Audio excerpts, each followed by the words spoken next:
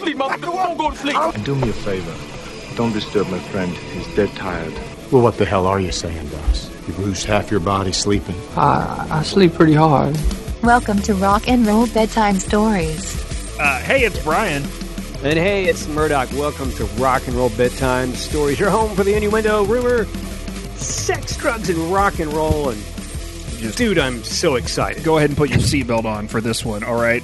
We are the storyguys at gmail.com. That's how you get involved in the show, like Ryan K. from York, Pennsylvania. What's up, bro? He signed this letter as huge fan, Ryan K., which is pretty cool. He says, hey guys, love the show. Was curious if you could dig up some stuff on the incident with the Misfits causing a riot at a show in San Francisco in 1982. They were and possibly still are banned from ever playing in SF again. To this day, there are people in the punk scene who hate the Misfits over that incident. I'd love to hear you guys talk about that band because they are my favorite punk rock band of all time. It's Ryan's favorite. That's so awesome. Like at some point, they were mine. Like I was going to ask easily. you, who is your favorite punk rock band of all time? Gosh, I don't know now. I don't know. This stuff changes a lot. The Misfits were mine for a long time. And then there was Black Flag. And then I even like Phil Anselmo's like spin-off band that he had. Whatever that was. I mean, even that was kind of more of a metal band. But musically, I like old punk rock, and you probably don't because I'm, developing, a genetic profanity disorder, and I'm getting older. No, I love old punk rock. I love new punk rock. Geriatric profanity disorder. I do like hooks. So the more hooks there are, the better. But I do like old punk rock. So I was thinking about this though. That I didn't know the Misfits music for a very long time, but I was always very aware of their image and their name because these guys incredibly well imaged and merchandised.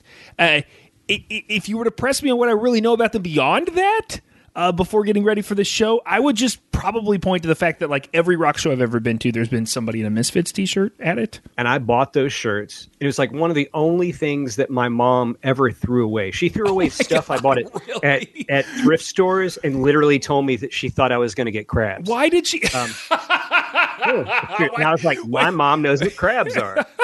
Why did she throw away the Misfits shirts? The imagery? Yeah, well, there was one I had that was fucking awesome where it was a different than that regular image, the logo of the skull you see, and it was a skull, but it ripped its eye out of the socket and was holding it like 3D, like up close to your into the dope. I haven't seen that one. Yeah, right. Yeah, well, and I was thinking that maybe it was just me that had this perception and that they aren't actually that much better merchandise than any rock band from that era, but Are you familiar with the New York rock band Dreamers? Do you know this band? No. All capital letters. Our difference in age, probably. I don't know. They've been kicking around for most of the past decade, and they've got some really good tunes. There's one you probably know called Drugs that if I played it for you, you would recognize. But last year they released a song literally called Misfits T-shirt.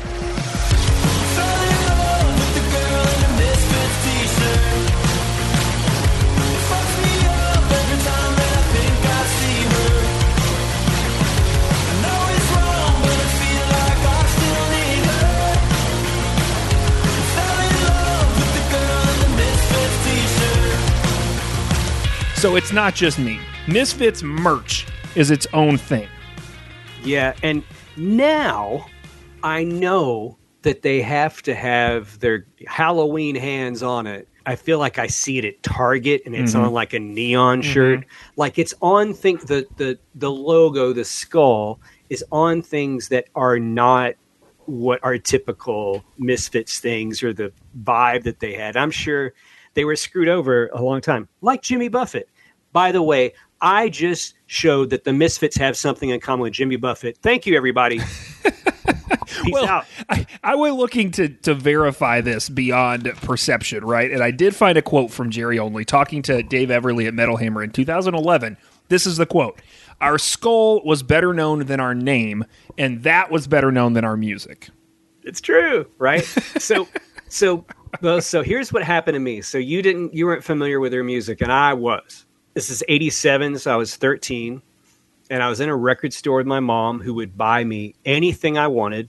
I think she knew like this was something that would make me happy, considering I was a sad little kid. She bought me a record by Australia's Hard-Ons that was called Dick Cheese once. And I loved telling everybody. I was like, my mom bought me a record by a band called the Hard-Ons. And we thought that was fucking hilarious. Anyway, it was really hard for me not to miss the Metallica Garage Revisited cassette, because it was like $7.95. It had the price point on it, like that Tom Petty thing from when he first started and wanted to get out of the label deal. Immediately, I opened up the cassette, and I was like, "Oh, these aren't their songs. Like none of these songs are their songs." Yeah. And then I heard the bass player in a couple times, and I was like, "That's not Cliff Burton," and that it's a guy named Jason Newsted from There you go. Flotsam and Jetsam, and everyone knows what happened to him because he quit the band or whatever.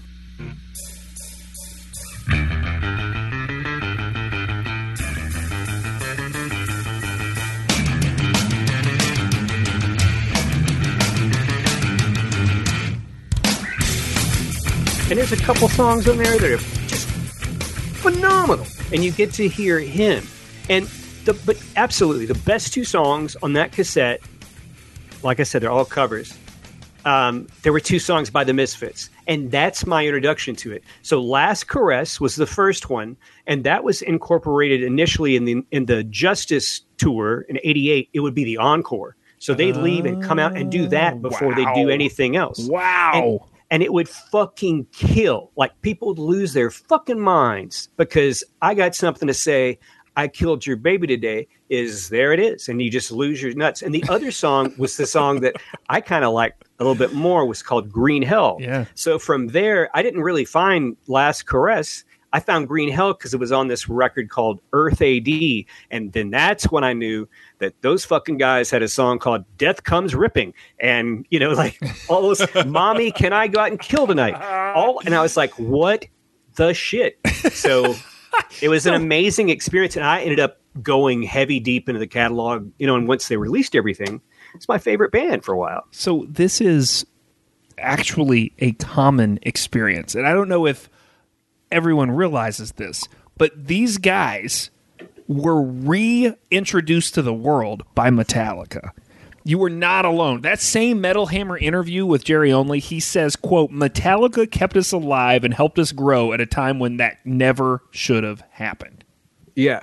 And I saw, I'm not going to lie, man, I like Metallica, and I think they sound better now than they sounded 5 years ago, 10 years ago. I think they just had a lot of time to practice, and I think Lars is playing to a metronome. And so there's no more slagging off Lars being a shitty drummer. They're fucking practicing. But so I saw an interview. So I've watched, everything on Metallica on YouTube, and it's really old. So it's like a Masters of Puppets era interview. And, I don't think Kirk's got his teeth fixed yet. And he has on a Misfit shirt, and they're asking them these stupid questions that now you would not think that anyone would ask Metallica, right? Including what's that T-shirt, and is that a band that you like? And Kirk said, it's a band our friend Glenn Danzig is in. And so they were done, not really dissimilar to the Zombies that we've talked about a few months ago. It is a little bit like that. Yeah, and they weren't really doing anything, but the guys in Metallica knew Glenn from leaving the Misfits and starting another band and still being friends with them.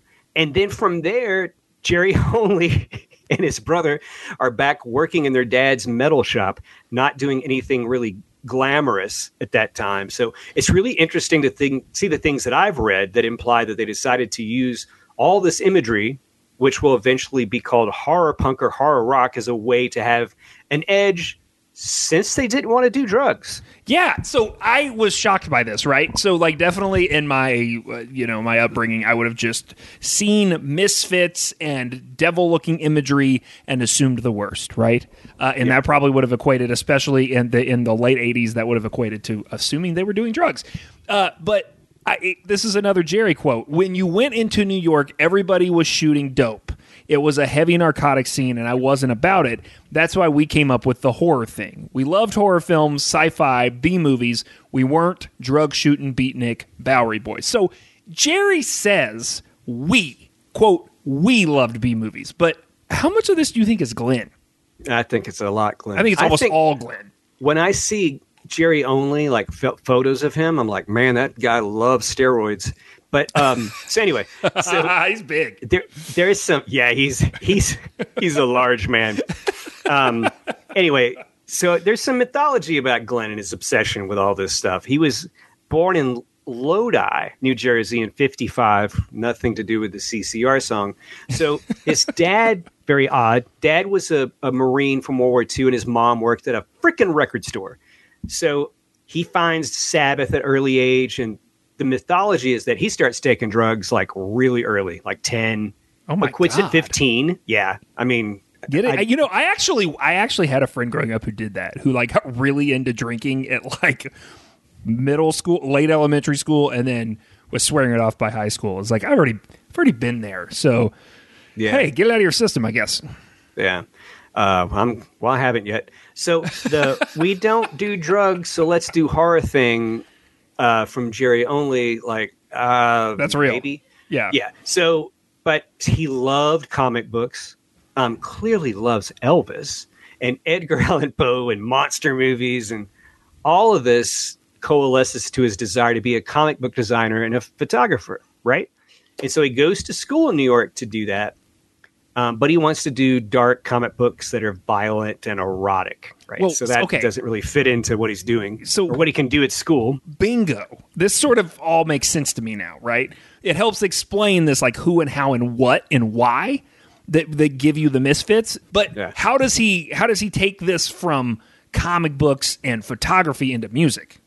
Yeah, and so I know a lot about Glenn Danzig. So he took lessons on the piano and clarinet when he was really younger, and as a teenager, he tries to get into several bands that are kind of Black Sabbath cover bands. And if you think about, he was born in 1955, like what's going on when he becomes 18 or 19? That's like you have Led Zeppelin, Black Sabbath, and the end of the Summer of Love is happening. These Misfits songs that all see the light of day eventually are so freaking awesome.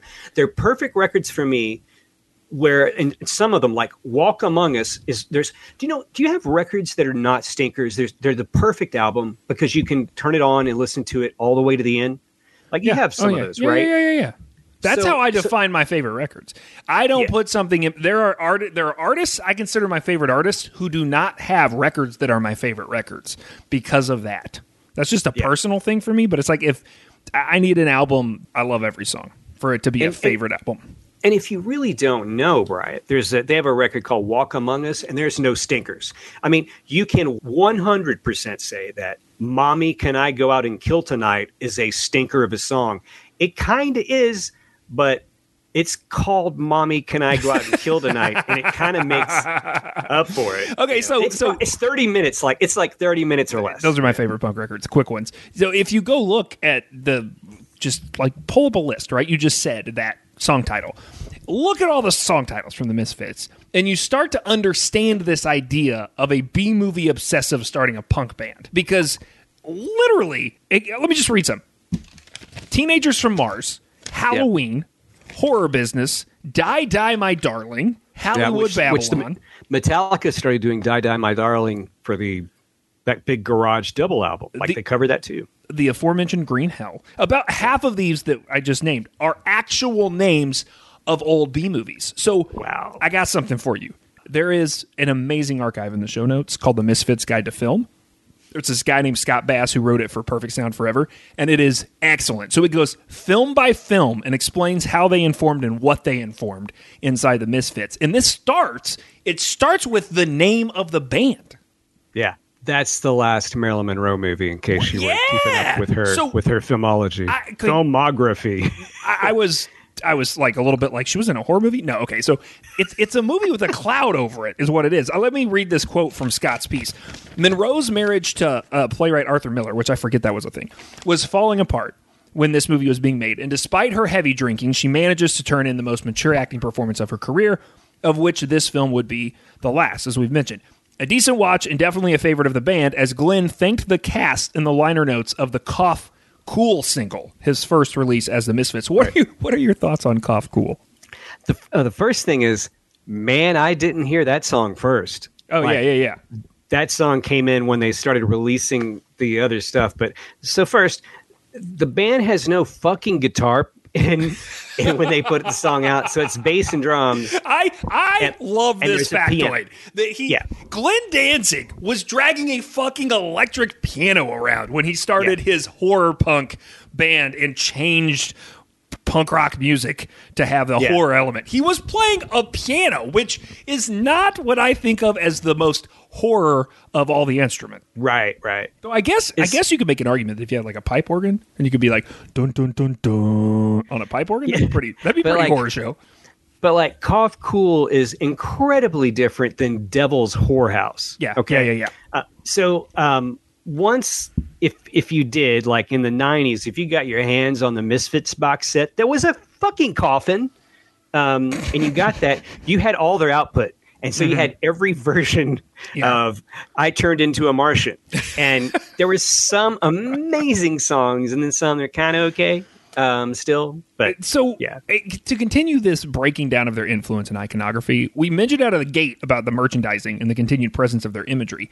But I didn't realize what the origin of that skull face thing was. Yeah. I mean, that is, and it's so badass. And like, I had to go watch this on YouTube while prepping.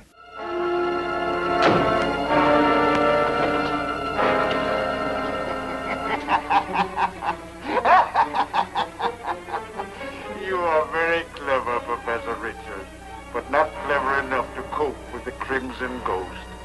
I knew that you thought that I was a member of the scientific group with whom you meet, and to increase that suspicion, I had Anderson captured and placed a control collar on him. I see. So you murdered Anderson in order to get possession of the heavy water. You killed Anderson when you broke the control collar. He would have been valuable to me. Now your own life is forfeit. Yeah, and so I wanted to save like a little bit more about this because Brian and I were learning about it. Because before it's like Misfit Skull, but yeah, it's not the Misfit Skull. It's the fucking Crimson Ghost. This is a thing that predates the Misfits by like 30 years. Yeah, it was a 12-part film serial from the 40s that featured the Crimson Ghost as a villain trying to steal a counter-atomic device known as Cyclotrope X. Right, that makes sense. Which can short out any electrical device. Think of how diabolical these people are. All the shorts are available now as one long movie, which is in the show notes. You could see that.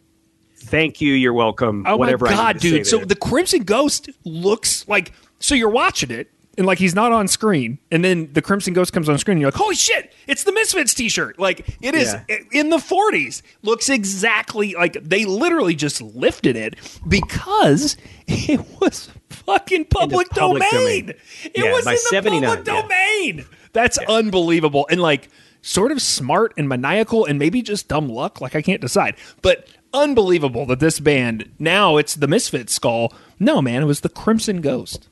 Yeah, which is fun. Wait, one more thing, though. We have to settle about the history image factor of the Misfits.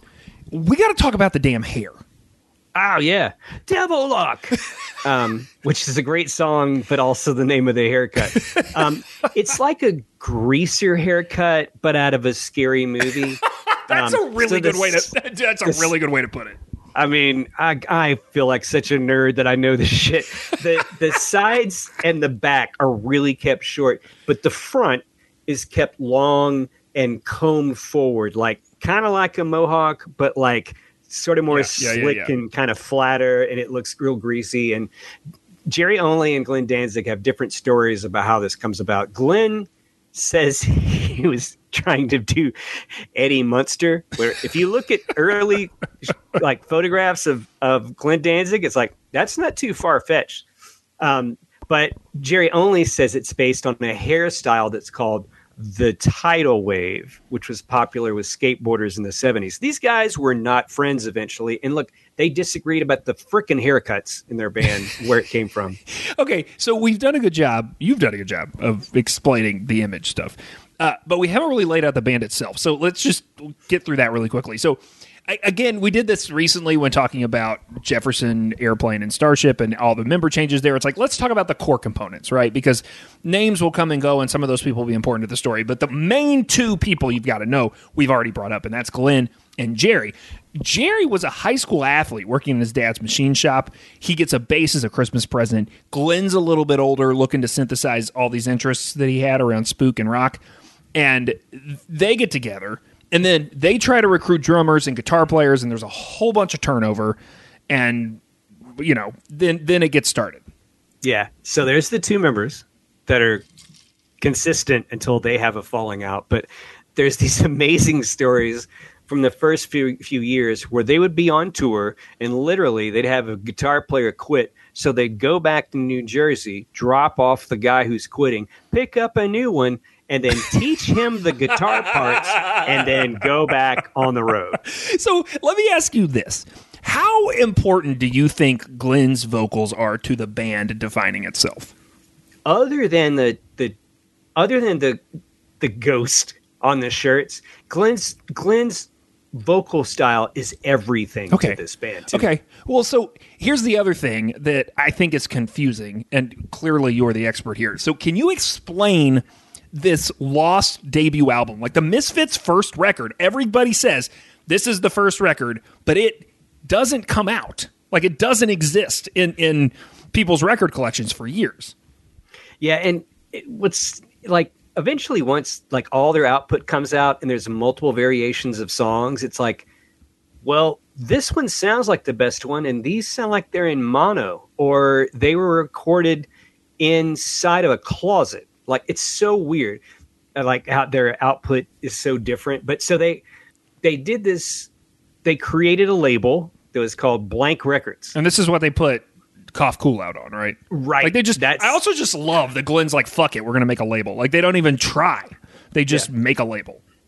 So what they didn't know was Mercury Records had another thing called, Blank Records, and they just put out a who was it? Is it Pere Ubu? Is that how you say Pere that? Ubu? Yeah, yeah, that's what you're talking about. And so that was a bad thing because now you have two Blank Records. So in exchange for permanently owning the name Blank Records, Mercury offered the band 30 hours at CI Studios, which you'll see in the liner notes of the Cough Cool thing, with the option of releasing the records. Except there's one problem. They make the record and no one will put it out or distribute it. So bits and pieces end up getting put out over the years in comps and stuff. And eventually you get to hear like the full album and the release that's put all with that box set in a coffin in 96.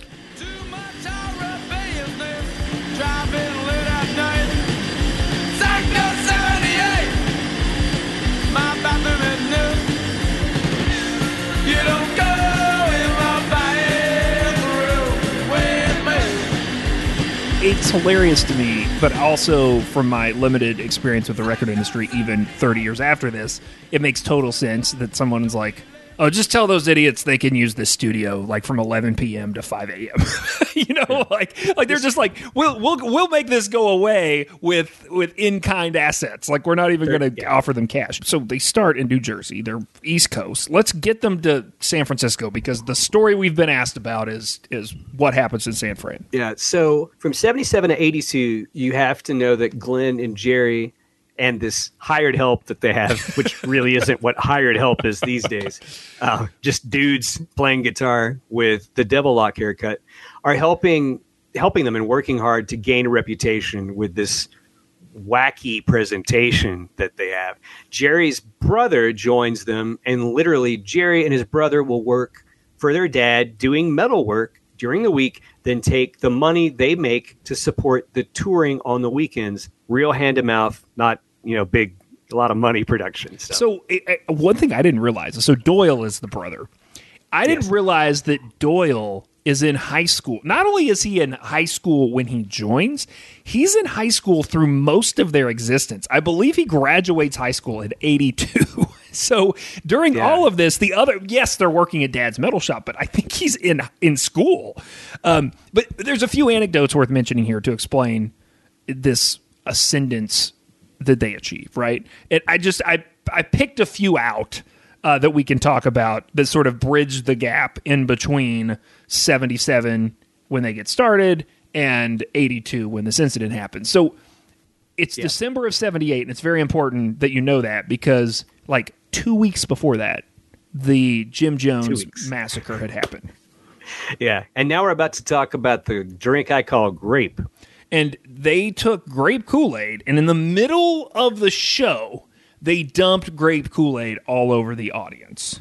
Yeah, it's so fucked up. Which is really, really messed up. This is also where the Devil Lock haircut starts. The flyer for this show, supposedly. So the Devil Lock haircut, the skull, the Crimson Ghost, these things come along in pieces. They don't come out from the very beginning. You know, now it's like you see a band, and I mean, it's like I know people who are like, I'm going to start a band, and they sit down and have like a branding meeting with the guys. There was none of that shit. This stuff happens along the way, right?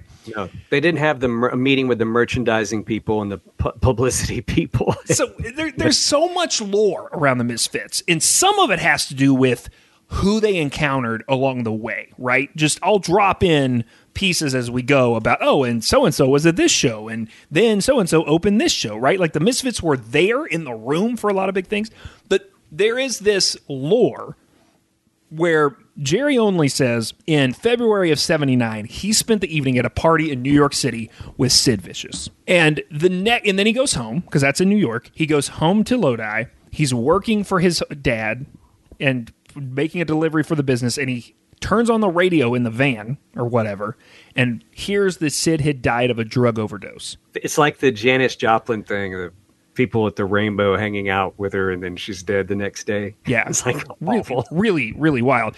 Go into March of 79. The Misfits play at Max's Kansas City for the last time.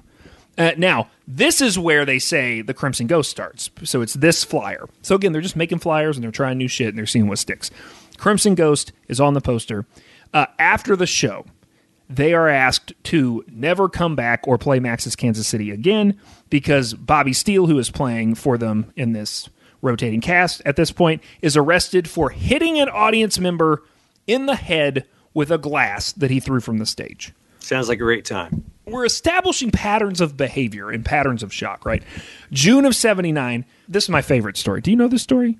We sort of put this together. They opened for the Damned in New York City. And then they're like backstage shooting the shit with the Damned. Yeah, like we got this tour in the fall, man. Like we're going over to the UK. Like, yeah, you guys should open for us. Like that is said at some point, or someone thinks that is said at some point. The fucking Misfits pack up and go to the United Kingdom. And they show up. I read that they showed up at Dave from the Damned's house. And he's like, what's up? And they're like, yeah, we're here for the tour. It starts tomorrow, right? Oh, shit, dude. Like, I wasn't being serious. You guys came all the way to the UK? Oh, shit, man. Yeah, no, we actually have an opener for this whole tour. He feels bad. So then he tries to make it work. So he's like, we'll just come and we'll just add you guys onto the bill. So they're trying to put him in the middle spot between the opener and the Damned. They do the first show. By the second show during rehearsals, Glenn and the guys in the Misfits get pissed. They don't have enough money to get home. Like only one of them is able to go back to the U.S. And so they just stay in the UK.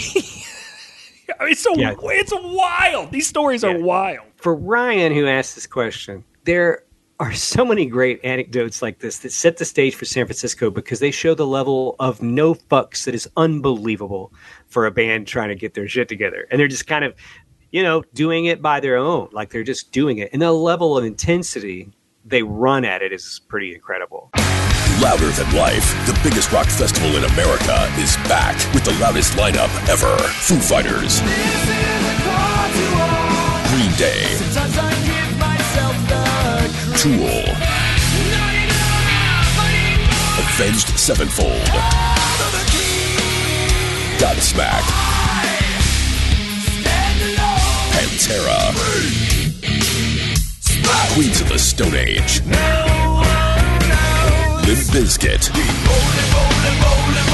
Plus, Weezer, Megadeth, Turnstile, Rancid, Falling in Reverse, 311, Pierce the Veil, Run the Jewels, Corey Taylor, Coheed and Cambria, and so many more. 100 bands over 4 days in Louisville, Kentucky, September 21st through the 24th. Get your passes on sale now at louderthanlifefestival.com. Foo Fighters, Green Day, Tool, Avenged Sevenfold, Godsmack, and more. The biggest rock festival in America. Louder Than Life.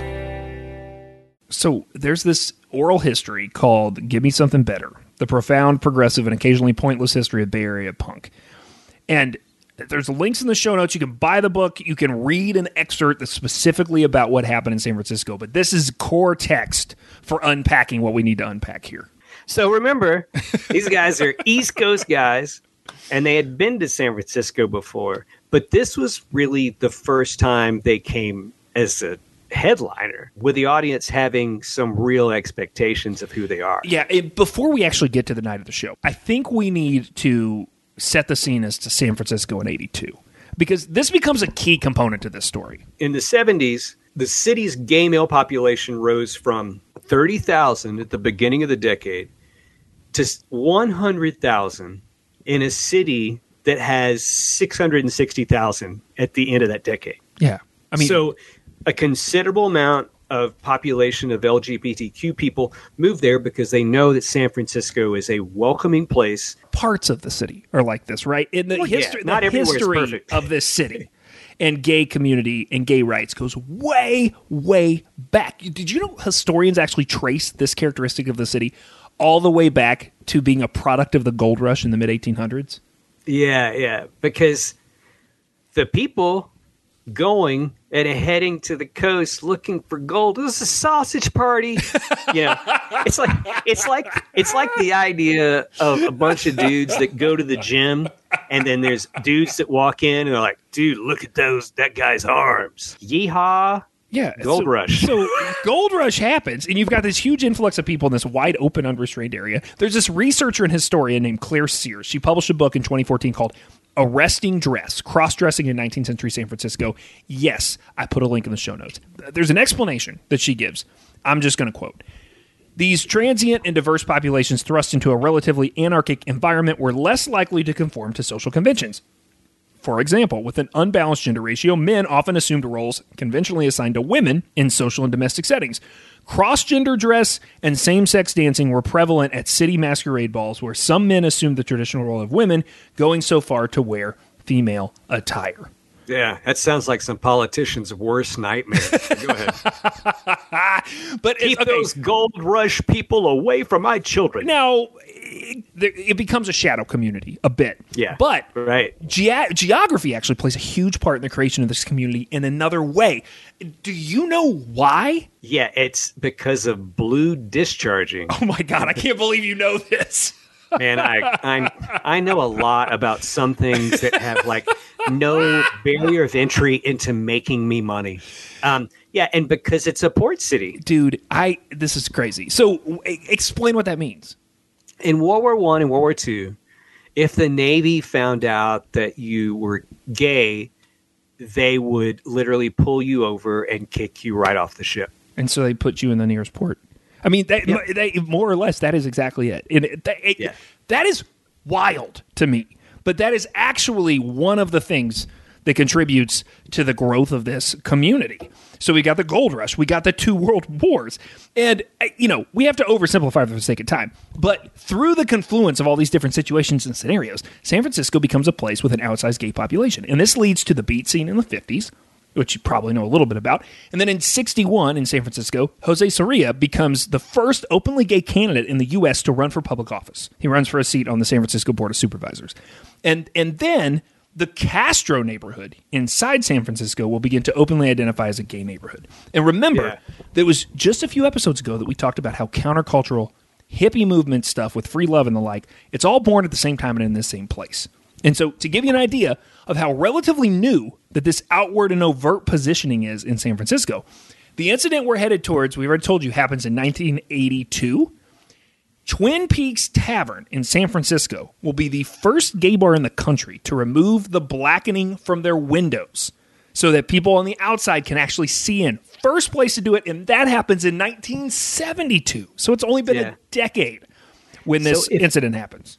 So in 81, the story starts breaking. There's a disease that's ravaging the gay population, hitting San Francisco particularly hard because the population, and that's AIDS. Again, we won't spend tons of time on this, but if you don't know the background about what the AIDS epidemic in mainstream media and culture looks like in the early 80s and how mainstream media and culture responds to what's happening to folks like the people who live in San Francisco, you need to give yourself a refresher because it will explain a couple of things. A, it'll explain how what we're going to talk about happens, like why there is such a violent reaction. There were 1,000 people at this show. It's super crowded, and it's a big bill. There's like 6-7 bands, and they are like 3 songs in to the show. And there's a lot of versions of this story. I'm going to try to break them apart to the best of my ability / knowledge. There's a version of this that I saw in the research that actually blames the riling up of the crowd. I only saw this in one place, on fear. So fear is on the bill. Yeah, and I've seen different versions of this bill, but I think the correct one does include fear. I saw one that had the meat puppets on it. I do not think that's right. But yeah, I don't either. As one of these anecdotes around, the bands that sort of cross paths with the Misfits, it's wild to think about the meat puppets and the Misfits being on a bill that early. Other versions of this that I read position this a little bit on the crowd, right? So the crowd is being nuts. They're being loud, they're being crazy, and they do seem to be throwing things sort of across the board, right? And that is, I do want to say, a pretty uncomfortable situation for a band on stage for for physical safety reasons, for irritation and vanity reasons, right? Like, hey, I'm here doing this thing and you're throwing stuff at me. You see this in the punk scene. It's part of the anarchy of the whole thing, right?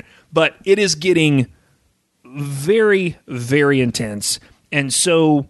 yeah, the shit-talking commences, and then there's terrible gay slur shit-talking with this band that we're discussing. From the stage to the audience in San Francisco.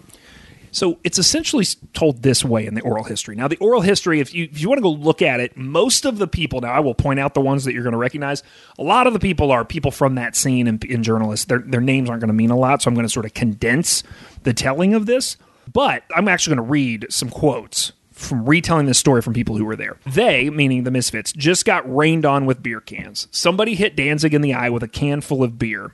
They had only played 3 or 4 songs, and then the drummer jumped off the stage and attacked Tim Sutcliffe. Now, Tim Sutcliffe is not a famous person. Tim Sutcliffe is a friend of the person talking. And this person says, Tim Sutcliffe, of all people, was pretty much the smallest kid there.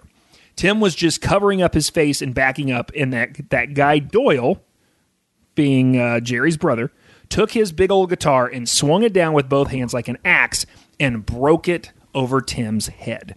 And the next quote comes from Jello Biafra, who has featured prominently on an episode of this show and is the man behind the Dead Kennedys. And he says, quote, "They left him in a pool of blood. It was the worst thing I'd ever seen at a show in my life by far." Jello has been around in lots of bands and he's seen some shit. He's seen some stuff and, been out there. But when he says it's bad, something really disastrous happened at that show. So This is a quote from another person in the room. "I saw Tim's head split open. His skin split and flapped to his ears. Split his entire fucking head open. You could hear the gasp of everybody saying, 'Oh my fucking God.' And then all hell broke loose." Also, a Misfits song. The narrative shifts. This guy Kelly, who is in the room and is part of that scene, and he then tells it from his perspective. And he's young. I believe he is a teenager, maybe in high school at this point. "I totally freaked out and attacked Doyle. I jumped on stage, I landed on top of him, but he was a muscly guy, just like his brother, and just pushed me off. All the security guys grabbed me and the band disappeared backstage. I was completely hysterical. I had done coke, and I was drinking heavily and smoking pot, so I was out of control. They were holding me against the wall, saying, 'Settle down, and I was like, okay, I'm cool.' They let me go, and then I ran back on stage and started kicking the drum kit." I mean, it just blind rage, right? Having seen this happen, having seen a person in an elevated position, right? A person on stage attacking someone who is not on stage. And then he goes on to say, there was a big pool of blood. I smeared my hand in it and wiped it on my leather jacket. I don't know why. I was just completely out of my head. I ran back to the back of the club, and Tim was there, and they were holding towels on his head. This is the kid who got hit with the guitar. The big security guy put his hand out to stop me, and I grabbed his fingers and bent them over backwards.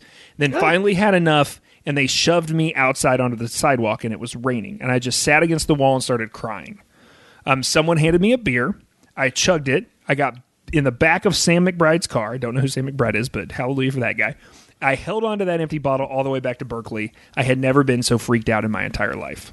The band gets asked about this for years, and this is a Glenn Danzig quote explaining his perspective. All night, people were getting hit with bottles and beer cans. These kids had singled out Doyle and were hitting him with full beer cans. And finally, Googly jumped in the audience in the middle of a song and started a fight with one of the guys throwing beer cans at him. It was a big fight, and he started getting his ass kicked. So Doyle saw one guy throwing beer at him and hit him in the head with the guitar. It went crazy after that, a big riot, basically. The Misfits timeline gives a version of, I mentioned that earlier, this website. It gives a version of this that's much closer to the Glenn quote. It says that like various members of the audience were throwing bottles and cans at the bands, and one fan repeatedly was trying to hit Doyle. And so, of course, these guys that are down from the audience perspective are on Tim is their friend, and they're like, Tim was just this tiny little kid, right? Now, I was a tiny little kid at a lot of punk shows, and tiny little kids at punk shows think they can get away with shit, because I used to be one. So I don't doubt that this kid was throwing beer cans. Now, a teenage kid throwing beer cans at someone we now know was also a teenage kid. So I mentioned this, right? Doyle was a teenage kid, probably the same age as this audience member. During that fight that ensued, Doyle attempted to use his guitar to pull the main instigator of the brawl towards the stage. So this is a wrinkle that I'm inserting here because it's totally different than the other versions. So the other versions say, even Glenn Danzig's version sort of says that he hits him with a guitar, right? Even if it was an accident. Here he says he's like trying to use it like a hook on the Muppet Show, like put it out there and pull the guy to you with your guitar, which doesn't seem like a good idea. A riot broke out. The Misfits quickly left the stage. Contrary to various legends surrounding this story, the fan was not killed and did not later file charges. But this doesn't entirely line up with the oral history. Now, one of the guys in the room says they came back out on stage. The singer and the bass player and the drummer, they start trying to play again, but people were just throwing bottles. Danzig looked over and said, well, fuck you guys, and left. I think they ended up locking themselves in a room somewhere. And then one person says, we were hanging out in a back alley by the church, waiting for them to come out with their equipment. They got wind that there was a mob out there ready to kill them. And then there's some discussion about what happens to Tim and I think Tim's mom sued, but she never really actually tried to press charges. The Misfits got away with it. They never had to pay for anything, and Tim almost got killed. According to this oral history, this led to a, quote, this led to a ban of the Misfits, an informal agreement between bookers. Jello mentions that Maximum Rock and Roll put a rather nasty cartoon about them in the, have you ever seen this Maximum Rock and Roll cartoon about the Misfits incident? I used to play Maximum Rock and Roll Radio on my college radio station. Yes, I have. So the hairdos that we spent a lot of time talking about, where it's just hanging down in front of their face, in this became penises. Yeah. They became penises. Yeah. That's exactly what happened. That riot happens on April 10th. April 13th, before the Misfit show at the Whiskey A Go-Go in L.A., the band allegedly chased the members of, oh my gosh, Motley Crue. See, we got there, as documented by Erie Vaughn in the Misfits box set liner notes down the street. So according to Henry Rollins, Vince Neil walked into the bar while the Misfits were doing a sound check with Jerry, Doyle, and Danzig, and they began heckling him from the stage. And at this point, Vince Neil supposedly turned and ran out of the door. Also in attendance for the Misfits set was someone else we've talked about on this podcast, and that is Rick fucking James.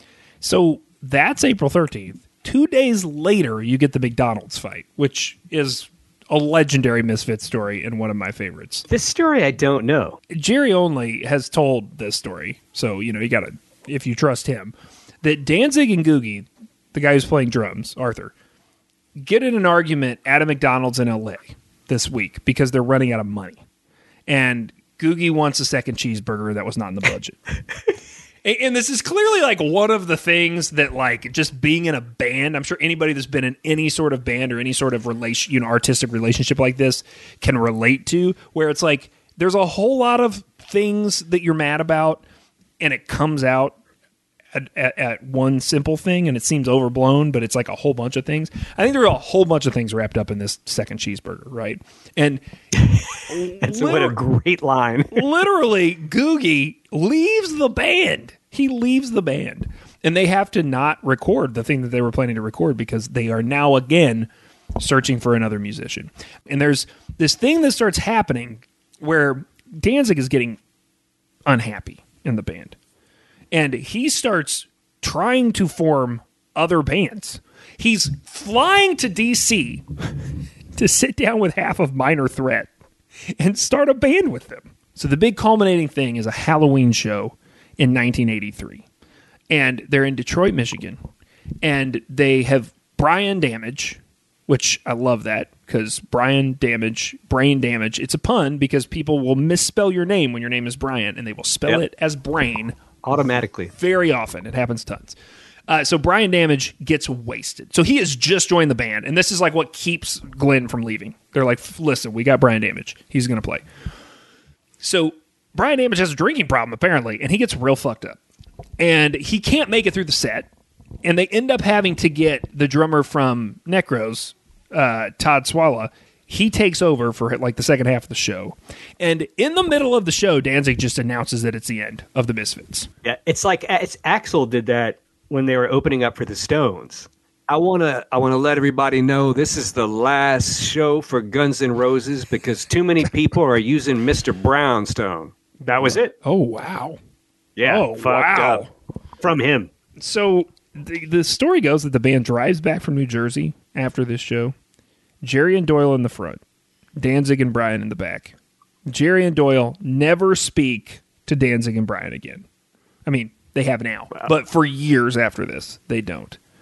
And Jerry and Doyle will go home to New Jersey, and they will work at the machine parts factory. And now, like, we can talk about what happened with Glenn. His career trajectory changed quite a bit.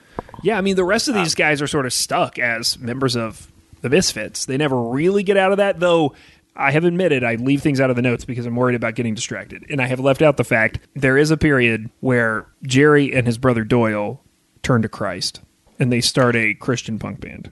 Yes, which is unreal. I don't think that Glenn did that. No, eventually he did an Elvis covers record like in the last 5 years. God, I mean, dude. the guy... So, we'll amazing. Try to wrap this up. Okay, so end of 83, they break up. Danzig forms Samhain, and then in 86, Rick Rubin tussles with the band and turns it into Danzig. In 87, Metallica releases their covers of the Misfits. Now, they will eventually get all the way back together. Jerry only will tour for a long time as the only original member. Then there is reemergence, I guess, in 2016, where they get the entire band back together. Glenn is back in place, and they have played shows since it. But up until that point, I mean, the legend always was that Jerry and Glenn didn't talk. I mean, I think to wrap up, we talked up top about how the Misfits merchandising and iconography has maybe lasted more than the music to just the average rock person.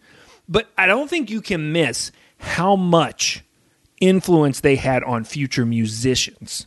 Like people who wanted to be musicians, they sort of became an artist, as we talk about on this show. There's this whole lineage of acts that I don't think they manifest, at least, in the same way without the Misfits in the equation. Obvious ancestors, you got Marilyn Manson, right? But then there's like half a third wave emo, like bands like AFI and My Chemical Romance and Aiden.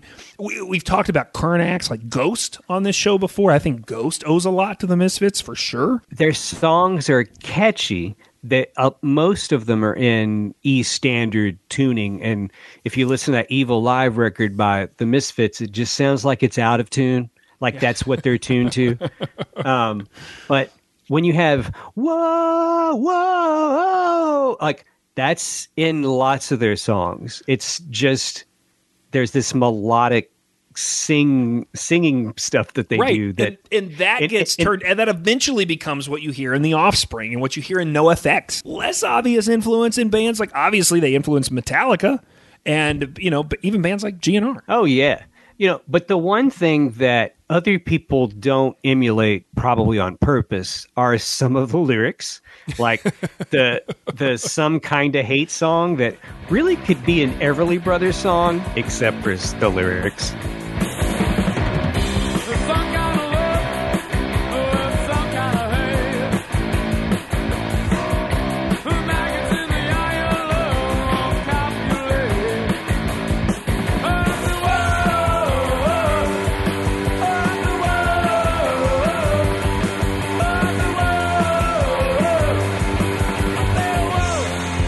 It's like the opposite of Buddy Holly. Yeah. Like how Buddy Holly starts and it goes from F sharp to A.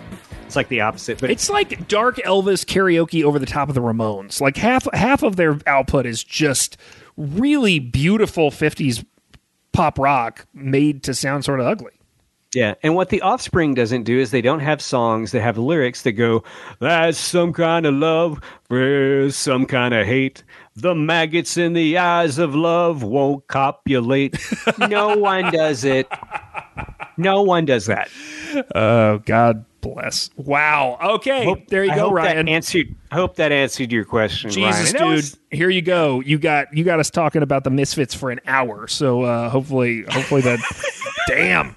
Wow. So if you have a question, if you have something you've always wondered about, if you have a favorite band and you just want to hear us talk about them, I mean, I'm up for that. Send us a note. It's wearethestoryguys@gmail.com.